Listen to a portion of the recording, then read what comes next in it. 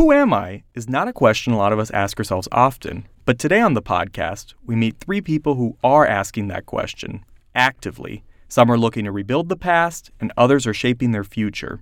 When April Erickson became a mom, it reignited her desire to learn more about her own history. But when you have no starting point to return to, it isn't easy to go home again. Marina Kozlak has more on how April is reconstructing her past.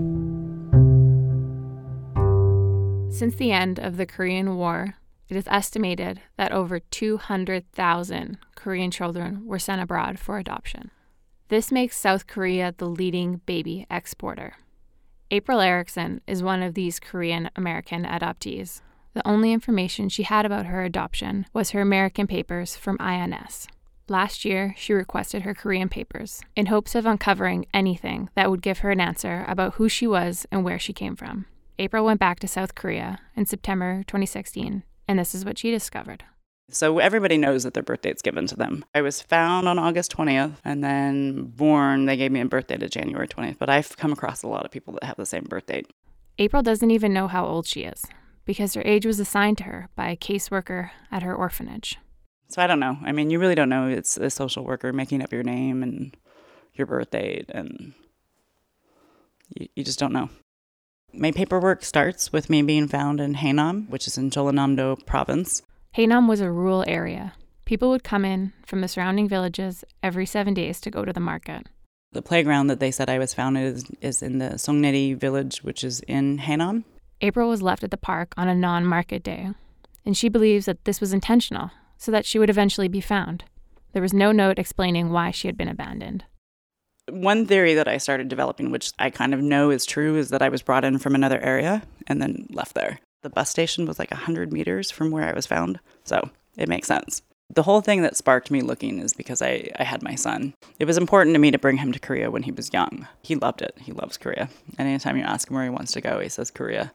For somebody who doesn't have like biological family, having your first biological family, I know that that's a really common trigger for a lot of adoptees to kind of like start thinking about it. And that's definitely what it was for me. When April went back last fall to search for her history, she could not find anyone who remembered her. Nobody remembers me. Nobody remembers my story. I was there for a couple of days, I guess, in the care of the Gunsu, which is the village chief. And then I was moved on because they didn't do international adoptions from the orphanage that is in Haenam. I even visited it. They don't have a log of me or a record. They have the photos of all the children and everything back to like the 60s. There was hundreds of thousands of us.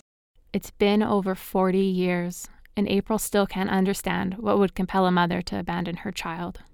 I think really what first started was I've never had anybody who looked like me. If I was apart from him, I would be thinking about him like every day, like every hour. And he was like maybe a year and a half. And, you know, I think, what was I doing at this point? And what did I look like? And can I imagine just leaving him somewhere at this point? And the answer is obviously no. When April was taken out of Haenam, she was placed in an orphanage in Gwangju. When she went back to Korea last fall, she started looking for answers at that same orphanage, and she encountered some difficulties. You're dealing with a couple of different things. Time, obviously. Then there's a lot of cultural norms where people don't feel free to talk about those kind of things. So even if you find people now that want to help you, the people back then may not have really wanted to be so open about it. And so you have no idea if your papers are completely fabricated. Record keeping in the 70s was really bad, especially small areas that didn't have like a lot of resources. They get rid of their records every 10 years, they said. And then you'll have people that outright lie to you. It's kind of an ongoing joke that people will say the orphanage burnt down or something like that. She met a woman who worked in the government around the time her adoption happened. This woman is continuing to help April look by canvassing senior centers and reaching out to leaders in the communities. There was even a flyer made with her face and story, trying to get people to remember. I left it everywhere in Haenam, and, I would hand it to people and they would just start crying. She hasn't been able to locate anyone else on her paperwork, including her foster mother in Gangnam. Her name is Kim Dae-boon. I found the block that they lived at. We did the same thing, like went around to the community centers. We even went to the public office to find any record of her. We found a couple of people with that name. We thought we found her for like a second, but it wasn't her. People knew who the person was, but didn't, there was no record, couldn't track her down. All she knows of her history at this point is what is in those pages. She knows that she was developmentally behind. She was barely speaking when she went into foster care, and she could not sit up or walk on her own. When foster family calls her by name, she answers speaking While a stranger calls her by name, she closes her eyes. She's fond of male foster family father rather than the female foster family. She has a habit to hold her ears with her hands. She understands whatever is said to her, but she speaks simple words like Oma, Mommy, yes, Joe, give me something. I'm cute with an elongated face, big black, single eyelided eyes, medium nose, small mouth, medium ears, well-shaped back of head, dark hair, medium complexion, and clean body on which she has no scars or spots. While these points were crucial in establishing that she was ready for adoption, April laments what little information was recorded on her parents' side to process her international adoption.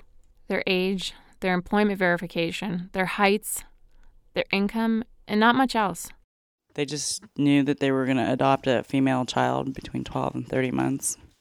I mean, there's not a whole lot here. You can see, like, he worked for the state. She worked for Pacific Bell. This is the credit union there that just said he had $2,577 in his checking account. And that was the application. Money was a big deal for April's working class family, and it played a significant role in her adoption. And so my mom did tell me that white babies were much more expensive. Asian babies were like a quarter of the price or something like that to adopt. In the spring of 1977, she came to California and settled in a suburb outside of Sacramento. The few mementos that have survived include a tattered plane ticket, a tiny ID bracelet with her adoptive family's name, a blue sweater with the word America across the front in big red letters, and a photocopy of her first picture. I grew up in a place where you took your kid to like Olin Mills and stuff to get pictures taken. I think there was like 2 black kids in my school and 1 Chinese kid. And then one kid moved there from Hawaii and he was like super exotic, you know? She looks back at her childhood, not seeing her Korean self in anything. Here's me as a little kid. All my playmates were like this, blonde hair, blue eyes. Oh, there's my perm. Jesus Christ. I mean, your whole life, you know, like I didn't even know I wasn't white. And then going back to Korea, like everybody looking like you was the first thing that kind of clicked in me. I was like, this is kind of awesome, you know, like people look like me. She still remembers this feeling, and she wants her son to have some sort of Korean connection. He loves his Korean potty book, his language flashcards, and he sings Korean songs, but he doesn't really understand what he's saying yet. I don't expect him to get like 100% into it, but I just don't want him to be unfamiliar. But he knows that I have a mommy in California and a mommy in Korea. He talks about it all the time, the hotels we were at when we were looking for your mommy in Korea, you know. So he'll call me Oma or Mommy. Mommy is like, you know, obviously a huge one because that's what he hears, but he will call me Oma. He's changed his name to Agi, which is something that I've always called him, which is the Korean word for baby. And now, like when he meets people, he introduces himself as Agi. You look at him being so attached to me at this point, and I must have been to my mother. So I just realized that, like, there's no way that a mom is just going to give away their kid. There's got to be some story around it. Just as her son has adopted his own Korean name, April has one of her own, Haena, which she uses as her middle name. It was given to her as an homage to the place that she was found. It means South Ocean. It also means mind as broad as the ocean. It's a fitting name, as this journey of finding out who she is as unpredictable, never-ending, and vast as the ocean that she crossed over 40 years ago. It may not be the way she thought she would find it, but April has found community and fellow Korean adoptees in New York City and abroad. My view on adoption is much different now than it was even as recently as like a year and a half, 2 years ago. I used to think it benefits the adoptee to have this chance. I never really understood the importance of the emotional connection to like your birth family until I got older. I still was like, I'm Korean, I'm not, you know, you're not Korean. You're not in that sense, but I'm also not American. And you have these imprints of things that you know or you feel connected to, but you can't really explain why. But I think it was going to those events that like, hearing everybody feeling basically the same. I'm not Korean, I'm not American, I'm somewhere in between. And I never really liked the somewhere in between thing because I'm like, I fit somewhere, you know. But going to these adoptee events, I was like, oh, I'm a Korean adoptee.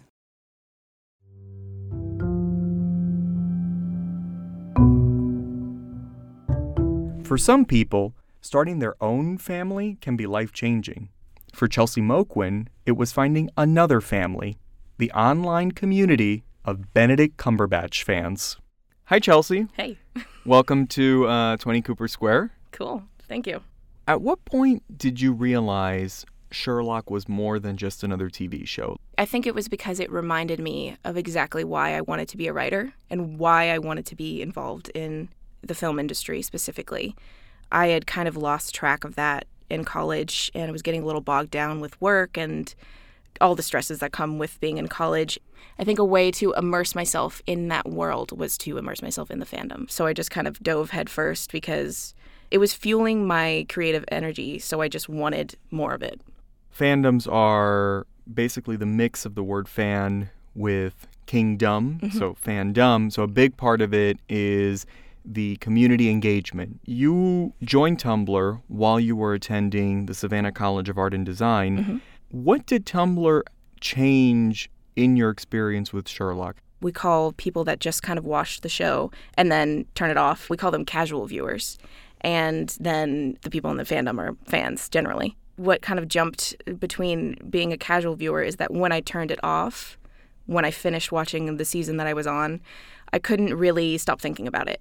And I mean, there's only so much you can do with watching 3 episodes that are like an hour and a half long each. Like, that only takes up so much of your day. So I wanted to do more, and I didn't really know how. And it was at that time that I joined Tumblr. It was exactly when season 2 of Sherlock aired. I saw people on Tumblr doing anything from like writing little like missing scenes or interactions of characters that hadn't talked yet, or taking photos and, you know, doing little edits of them, making graphics. And I kind of realized that I really wanted to be doing all of this as well. In the Tumblr community, do you self-identify as a cumber bitch? No. I don't like the word. I don't like using it. If people call me that, I'll be like, okay, but here's about 5 or 6 other ones that are way cooler to say and also that I like more. So give us an example of that conversation and what were the 5 or 6 things you said? Actually, I can tell you specifically. So in November, the beginning of November, Benedict was announced to host SNL for the first time. So I got it into my head that I had to be number 1. I don't know why. I think I had the time.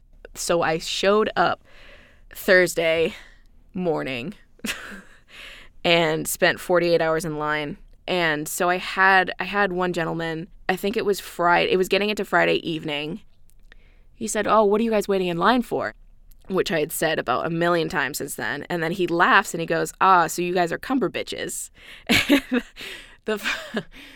My first reaction was admittedly not the best. But I was like, absolutely not. And then he said, well, what are you then?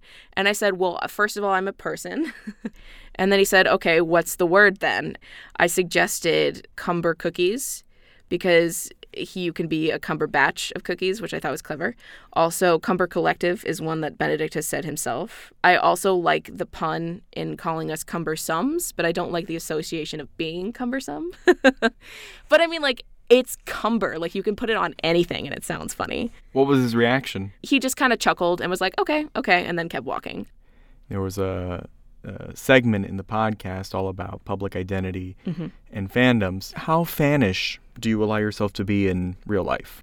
It used to be separate things for me, and I wanted to keep it separate. It was essentially like being 2 different people, like shutting down all of the enthusiasm and creative energy that I had, or like putting it aside, and then just kind of being this almost robot of a person.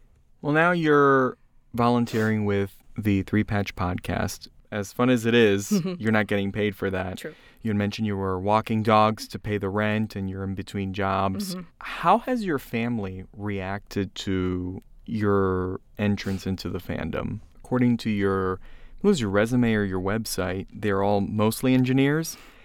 Engineers and doctors and lawyers. So very much not creative types. At first, it was kind of something I kept to myself. And then the more happiness I got out of it, the more creativity I saw in it, the more I got involved, the more I wanted them to also know. Was there something hard about kind of expressing that this was something serious to you in a way that didn't compute with them? Yeah, it's a little bit of almost like a language barrier, I think. But occasionally it's often treated like almost like a novelty. Like, oh, look at that, Chelsea doing that funny thing again, where she travels to London and stands outside for 2 hours. I have made a little bit of progress in the realm of bringing fandom and professional life together. I went to a Sherlock convention in Seattle in October of this past year, and I went to it was like a party celebrating the start of a new publishing company, and the company is called Carnation Books. The aim is to be kind of a place where fan fiction authors could publish their work. And I knew as soon as I was in that room that I wanted to be a part of that company. I was like, this is what I've been trying to do this whole time, is be involved with this. And now I work like a creative marketer for them. I'm not making money yet, but it's absolutely going to happen, and it's really exciting. Well, congratulations, Chelsea. Thank you. Have you met Benedict Cumberbatch? You could say met with quotations around it. What was that like? It was very weird to see somebody that you look at so often through a screen, to like be in front of you and like moving and like an actual real 3D person. Like it just, it was a very surreal experience. I went to London to see him in Hamlet, and he would do like signings at the stage door after almost every single performance. And we waited at the barricade for maybe about an hour and a half, 2 hours. And he came out, and of course there was loud screams and everybody was very excited. There were a lot of people behind us that were pushing, and he stopped halfway through his signature to like scold the people behind us. I think I said something like, "Oh, thank you for saying that," because they were pushing like my friends. And he said, "Oh yeah, it's fine. When people get out here, they forget their manners," or he said something like that. And I said, "Oh, I know, they're just excited." And then he said something in reply, and then I essentially like floated away. What did that mean to you? First of all, just going to London, but also seeing him on stage had been a bucket list goal for me for as long as I'd been a fan of his. But I wish that I had had a better experience, and I kind of I replaced that bucket list goal with that I want to have a real conversation with him. The fact that I want this to be my professional life, like however that fits. I want to write television. I want to be involved in fandom. I want to essentially make money off of what I love to do. Professionally, it seems like it's been a benefit. But now let's say you're dating. When do you bring up that you're in a fandom? I try to bring it up first date. If you don't like television, we're just probably not going to get along. It's really it's almost like a weird vetting process, and it has backfired. Tell me the story of that date. It was a series of 3 dates, and initially we got along really well, and we went to go see, what movie did we saw Birdman. We saw Birdman, which was super fun. We went to a Thai restaurant. It was great. We went to the Met. I think it was after our 3rd date, and things were starting to fizzle out already on their own. She made a comment about just like something that was sort of touching on the fact that I cared more about Benedict than I did about her. And I just remember reading that text message and being like, all right, listen, we've been on 3 dates. That's nothing. But just that she was the type of person that would count that as a fault rather than as something interesting just completely turned me off. BBC shows tend to end at the height of their popularity. Mm-hmm. I can think of Downton Abbey, for example. What would happen if Sherlock were to end? I'm not worried about if the show ends, then there will be no more Sherlock in my life forever. I know that that's just not possible. There's always going to be somebody writing. There's always going to be my friends willing to talk about it. There's so many adaptations I haven't watched yet. There's so many pastiches I haven't read yet. There's still so much. I still have the DVDs, and I still have my imagination, and that's really all you need, essentially. Plus, you have that dream script. Plus, I have you're that going dream to pitch script. to Benedict Cumberbatch. Someday. Someday. You can hear Chelsea talk more about Sherlock on the 3 Patch podcast. When you're feeling really angry, what do? Maybe you'll scream or stomp your feet, but what if instead someone handed you a microphone or drumsticks? Instead of hurting your feet or straining your voice, you'd be making music. As a music therapist for kids, John Sampson helps children channel their feelings of anger, sadness, or frustration into something beautiful. Natalie Coleman visited him in his studio in Brooklyn. 45 minutes before I interviewed John Sampson about being a music therapist for kids, he sort of hit a little girl with his bike. And I said, stop! And I'm already braking, so by the time we collided, I wasn't technically moving, and she sort of like fell to the ground, and I hop off my bike, and I'm just like, I have my hand on her hand, and she's just, and I'm just like, it's okay, cry. That was like a total trauma. That was a shock. She wasn't really hurt, but then something strange happened. A gym teacher from the school came over to see if she was okay, but instead of him saying, "Who the hell is this guy that just hit a student with his bike?" he said, "Hey, aren't you the same girl who hurt herself just last week?" There's a reason I'm telling you this story. Nothing is random, in my opinion. The fact that, my vocation involves noticing these patterns and understanding that nothing is an isolated incident, it's all connected. Before he left, he had her do a little bit of kids yoga, which he's certified in, and then they went on their way. But there was something about the incident that stuck with him. If anything, it's the kind of thing where if that had happened a few years ago even, that would have destroyed me. Because what's the universe trying to say and all of that, but I felt very calm. It was like a therapy session in a way. For the past 15 years, John has been working as a music therapist with kids. In the early years of his practice, John might not have even known to call it music therapy. John sees himself as a facilitator of expression, meaning he gives kids a place to relax, to have fun, and to really open up in a way that they just might not be able to at home. So that's really my primary role. It really is a therapeutic relationship, and they're not just coming here and they're like, all right, let's get to business. Like they know me as, on a personal level, and so I get to be warm and I get to be myself, and that in of itself is a therapeutic tool. Some kids really need tough love, while others just need to be heard. It's a complicated balance, and it's taken John a few years to really perfect his practice. But he knows that the key to a good session is following his intuition.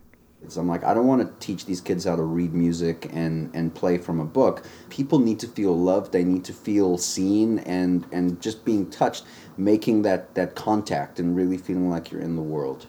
The first few years of my practice, I was paranoid about touching a child.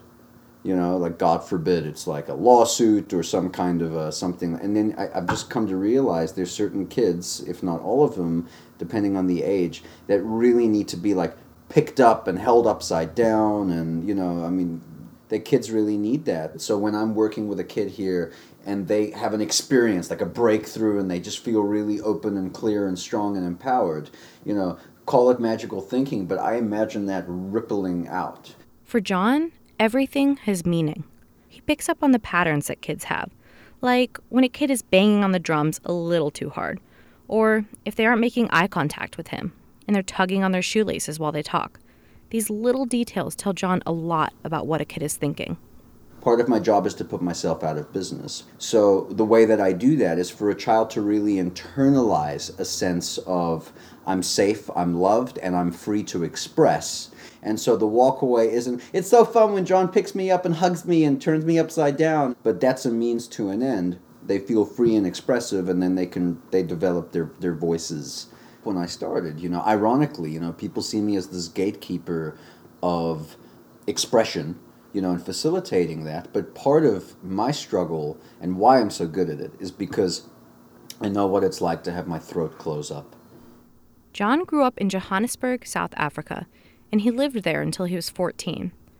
It wasn't always easy for him to fit in. You can tell I really came from a rough background, a white Jewish South African. I was a late bloomer though, so I didn't really hit puberty until until high school.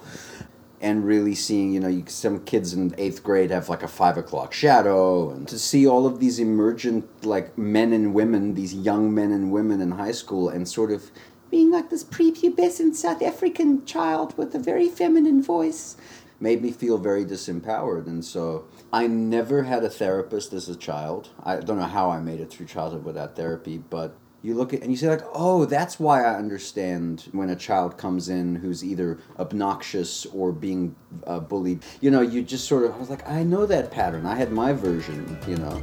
Show a little love, show a little love, show a little love.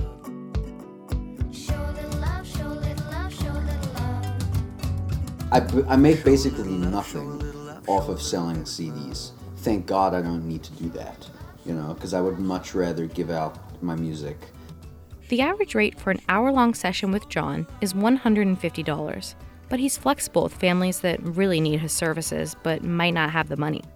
John doesn't have much competition in the city, and in the entire country, there are only about 5,000 or 6,000 music therapists, and even less of those are for children.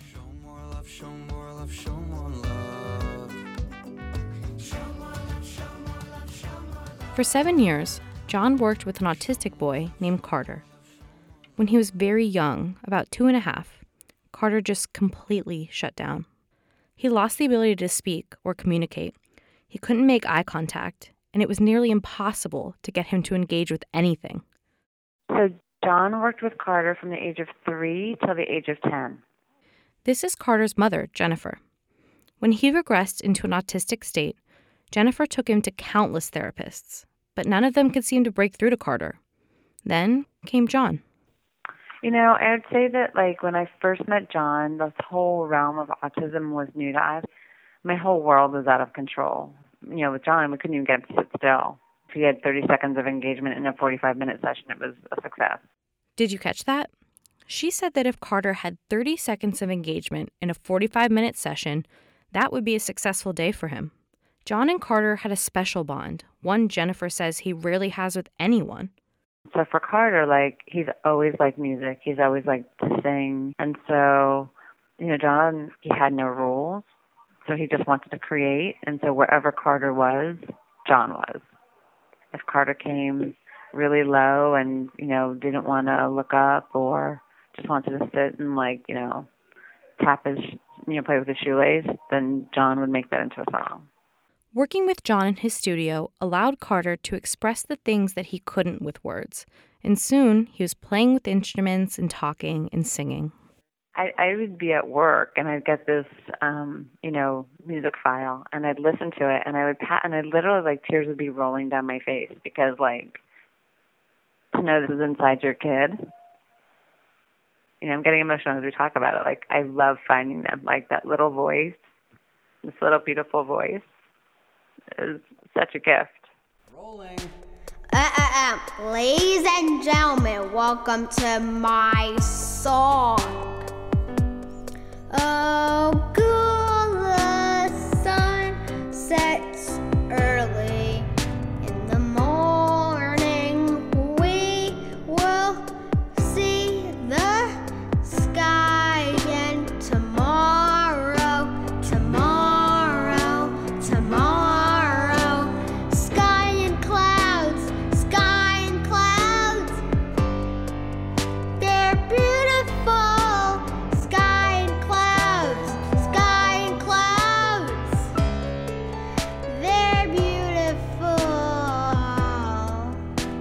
When I think about Carter music, John pops into my brain. There's never not a time.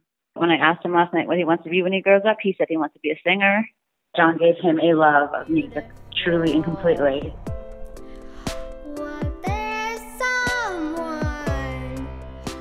Jennifer tells me that it takes a special kind of person to go into this line of work. The progress can be very slow, but he never seems to complain. Frankly, I love my life. I love what I get to do every day, and it feels like a privilege, and it feels like a gift. This is a very challenging world for so many people, and, you know, it's such an honor to play my part. I asked John if, one day, he might want to have his own kids.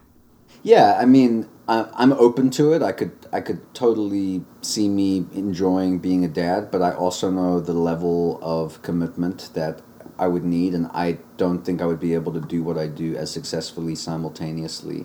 I mean, I know I have what it takes in my heart, but I feel so in alignment with my role right now that I wouldn't want to shift gears, you know, but things change pretty quickly. 1, 2, 3, 4. Thanks for listening to this episode of the NYU Journalism Podcast. I gotta find my own way, no matter how long. And who are we? Alexander Gonzalez, Natalie Coleman, and Marina Kozlock.